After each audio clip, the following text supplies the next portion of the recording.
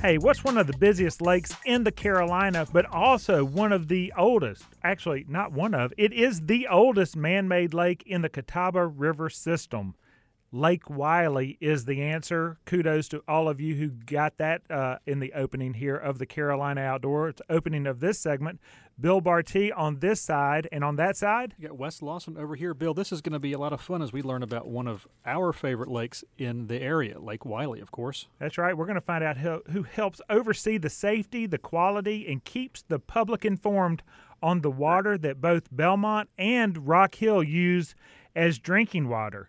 So Neil Brennan, the executive director from the Lake Wylie Marine Commission, is going to come onto the Carolina Outdoors to share what makes up this lake and its borders that include 2 states and 3 counties in the Charlotte metro region.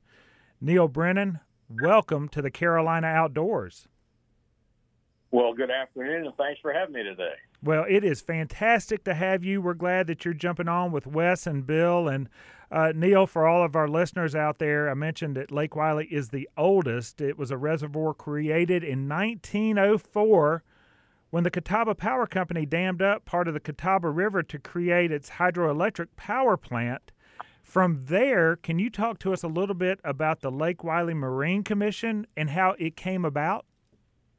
Sure can. It came about back in 1997, a joint law signed into law by both states. Curiously enough, they looked over each other's shoulders when they wrote these 2 laws because they are virtually verbatim. And then in 1998, the Congressional United States Congress passed a resolution acknowledging our existence and basically restating the state laws. We're comprised of 3 commissioners from each of the counties you mentioned, Mecklenburg, York, and Gaston. And our charter is to preserve, protect, and promote Lake Wylie. Well, let me ask you about that. You mentioned the 1997 law, which involved both states looking over each other's shoulders, and we understand that. And along those lines, we know that all water flows downhill. So tell us about the coordination that it takes, because you have Mountain Island right above you, of course, Lake Norman right above that, and the tributaries that are pouring in. Are there other commissions that are involved on other lakes that you're in partnership with, or other municipalities that are in partnership with the Lake Wylie Marine Commission? Tell us about that broader coordination. Yeah, well, we coordinate with the Catawba Riverkeeper, do some joint efforts with them, which I'll talk about in a minute, but we also coordinate with the Lake Norman Marine Commission. My understanding is that we are the only 2 marine commissions on the lake at the present time. And from time to time, we discuss the issues that are concerning the folks up there, and the ones that, of course, that we have, we can share with them.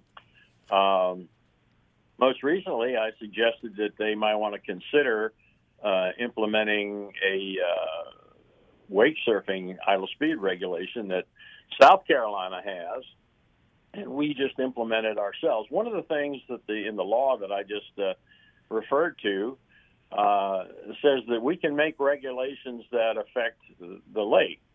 And we usually don't do that. But this one, because South Carolina, in their legislature last year, implemented an idle speed, reconfirmed the idle speed regulation around all their docks down there. And they also implemented an idle speed regulation that's the Water Sports Industry Association standard, just for wake surfers to stand off 200 feet from any dock or person in the water or boat that's not underway, and so on.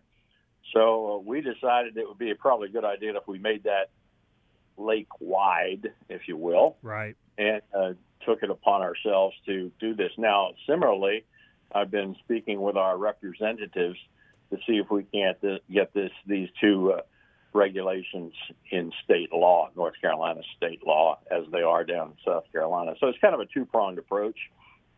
We kind of thought we could get it done on our own hook a little more quickly than the wheels of the legislator might move. So that's our approach there. But no, we coordinate with Lake Norman, Catawba Riverkeeper Foundation, and we are funded by the 3 counties.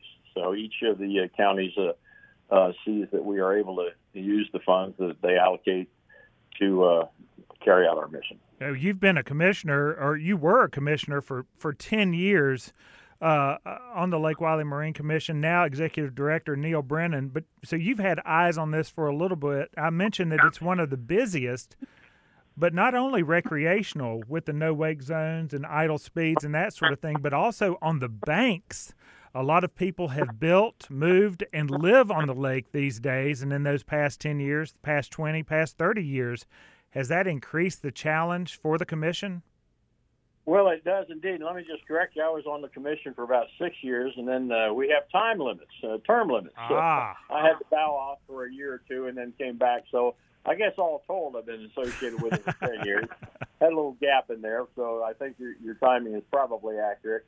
But one of the things that this new construction brings is an increase in development. And one of the things that the Lake Wylie Marine Commission has done in conjunction in many instances with the Catawba Riverkeeper is to approach the various counties and ask that they implement more enhanced stormwater control and erosion control measures so that when the developers come on, they're really taking care to minimize or eliminate as much as possible any runoff that goes in to increase the sedimentation in the lake.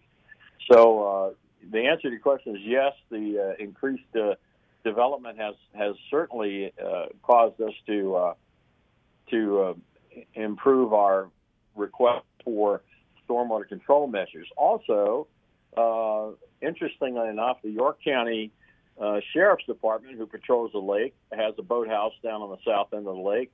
The Mecklenburg County, Charlotte-Mecklenburg Police have a boathouse kind of center lake. But the Gaston County didn't have one. So we've committed to some of our funds to provide some seed money for a combined Gaston County police boathouse. And this boathouse looks like it's about a mile and a half from the Belmont City Fire Department.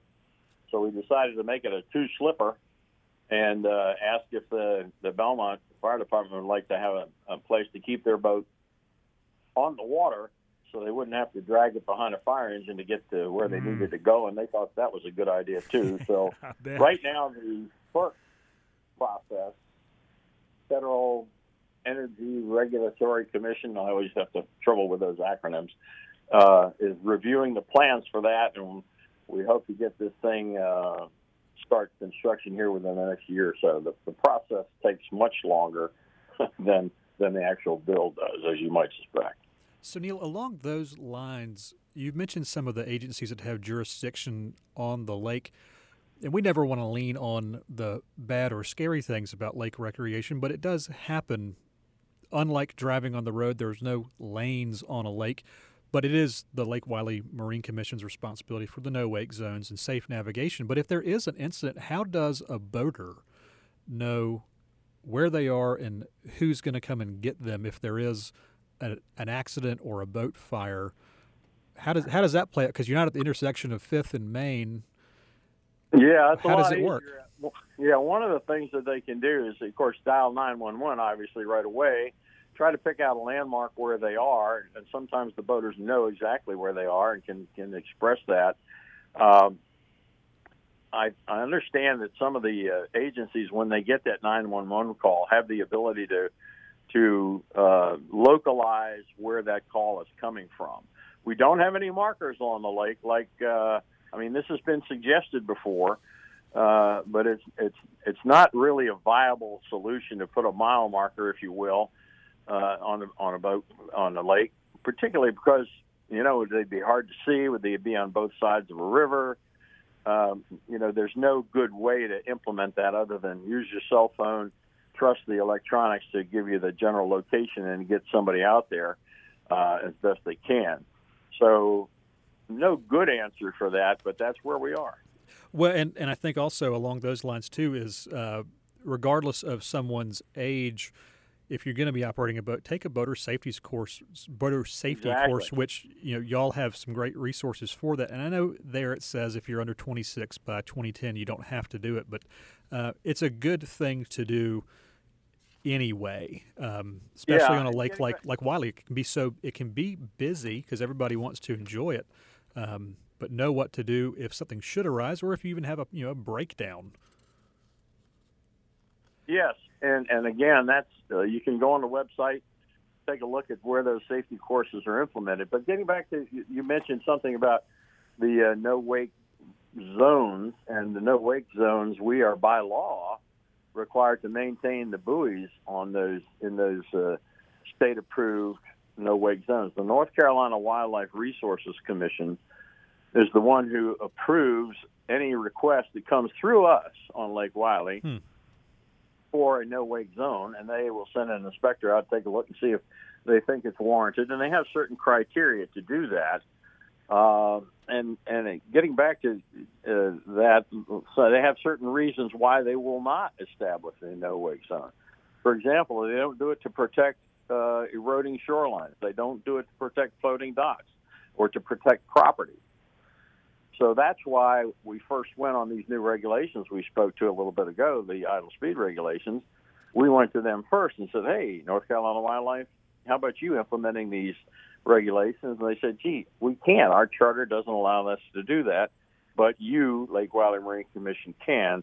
So that's why we did that. Now, in South Carolina, the no-wake zone is handled by the state Department of Natural Resources completely, both the no-wake zone buoys and the danger buoys. And to be sure, we do not deal with danger buoys, simply no-wake buoys applications for both states and the placement of them in North Carolina. Interesting. So, Neil, a lot of our listeners know that we talk about fish and fishing a lot. And there's one fish that we don't really talk about a lot that is introduced into the lake, and it's the sterile grass carp. Yes. Why do we have so many of those sterile grass carp in Lake Wiley? Well, and they have a great appetite for hydrilla, which can come from, some being tacked onto somebody's boat from another area, bring it in, and there it starts up again, and so on. But the Duke folks, we partner with them to get these trucks of sterile carp brought in from time to time. And it varies over the year depending on the amount of hydrilla that the Duke people go out and survey to find out, what the need may be. And over the past years, we've had several, a couple of hundred that jumped in. They dump them in, and then maybe 100 the next year, then 90. And then in recent years, we haven't had any. But we've had a few little spotty areas where we've had to introduce some chemicals to spray on top of the hydrilla. So it varies, but it depends on where the hydrilla is and how much of it is. And so we don't have the capability of assessing that. Duke does. So we partner with them and the state to fund the carp that are put in the lake to combat that invasive species. Well, I'm no expert on hydrilla, but I do know that I don't care for it, and it, like any other invasive plant especially, it grows and spreads like wildfire. So good luck to the grass carp, because that's they've got their work cut out for them sometimes, not always. Yeah. Well, it depends on what lake you're on. I understand there's quite a bit on some of the other lakes, but Duke can give you the lowdown on exactly where it is and how much and so on and so forth. Right now, we're sitting pretty good based on the last report we got from the Duke people, who attend our monthly meetings, by the way. The voice you hear right there is Neil Brennan. He is the executive director of the Lake Wiley Marine Commission. We've already heard 3 commissioners from the 3 counties involved, Gaston, Mecklenburg, and York. serve on the Lake Wylie Marine Commission with the executive director, Neil Brennan, on there. He's Wes Lawson. I'm Bill Barty of the Carolina Outdoors, the outdoor guys from Jesse Brown's. And, Neil, if we look quickly into the future a little bit, of course, the Catawba has been a busy place, especially since, I guess, 1997. Great Falls is in the news downstream a little bit with what's going on after the relicensing and that sort of thing. Can you talk to us about, you talk about acronyms, let's see if I can do this, the SFRHP, South Fork River Health Project, and also what's going on with the Armstrong Ford Dam removal study, feasibility study that's kind of been funded and put forth. What's happening in those two places, and why are they happening?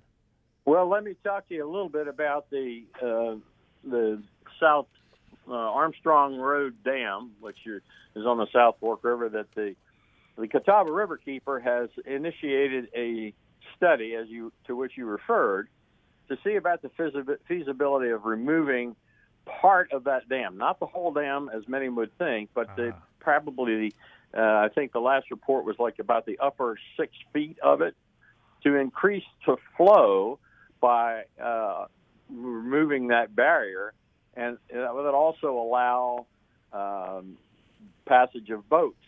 So Lake Wylie, we might get a little bigger. But at any rate, that feasibility study was just done as part of the initial study. They still got a long way to go. Right. They have to analyze exactly what is down in there. Duke has to sign off on it. There'll be another FERC permit. This could take a while. But this removing a dam, apparently this is happening across the United States. So this is not an uncommon undertaking. You'll get a little more flow. And the town of Cramerton has been known on the heavy rains to flood out considerably. And this would alleviate some of that, a good portion of that. So that's where that stands. It's going to take a while to complete the studies, get everybody to sing Kumbaya and taking it out, and then once that happens, then that can occur. As far as the South Fork River Health Project is concerned, this is an area of great concern. I consider sedimentation to be a cancer on the lake, and I've been briefing the 3 counties annually for the last several years, both when I was chairman and now as executive director. And I keep blowing this whistle repeatedly that sedimentation is a cancer on the lake. There are some of the commissioners in Gaston County who grew up in Gaston County, used to water ski out on portions of this tributary, the South Fork River. And now that area is like 1.5 feet deep. Right. And that sedimentation has come down from Lincoln County, from Gaston County, from Catawba County. And part of the initiative on the South Fork River Health Project, I chair a subcommittee on that group that's looking into enhancing the erosion control measures and the stormwater control measures so that we can better get a handle on where this stuff is coming from and try to stem it as best we can. There's monies that have been granted for the Duhart's watershed. There's another for the Catawba watershed. And these monies are designed to protect the watersheds and see if we can't stem some of this erosion. It's really insidious, and the developments have agreed to some of these enhanced stormwater control measures that are come about because of a conditional rezoning. A lot of these developers want certain leeway with the land development codes and different rules that the municipalities have, and they request a waiver from some of those rules.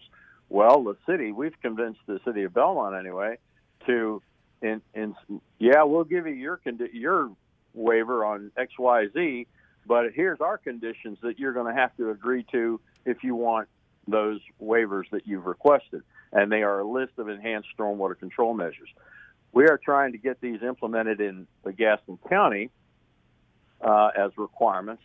And then, curiously enough, a couple of the developers who are looking to make some developments on the South Fork and on the Catawba River, all part of Lake Wylie, have agreed to those same conditions that we were able to get for the Del Webb project up on the South Fork.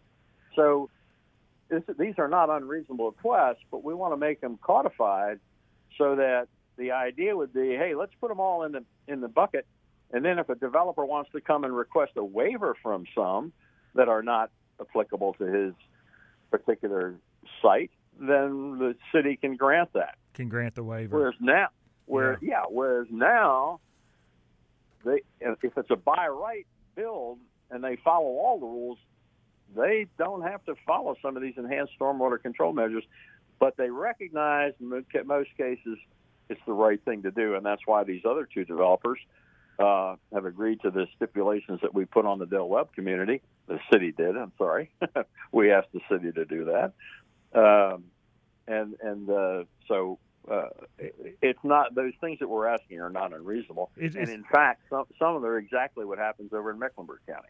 DeSparta looking into the future to promote policies and regulations for the preservation of Lake Wylie and its wildlife, and for the education and safety of the citizens who use this beautiful natural resource is the mission of the Lake Wylie Marine Commission. Executive Director Neil Brennan, thank you for jumping on the Carolina Outdoors, sharing your knowledge and your time with us and our listeners.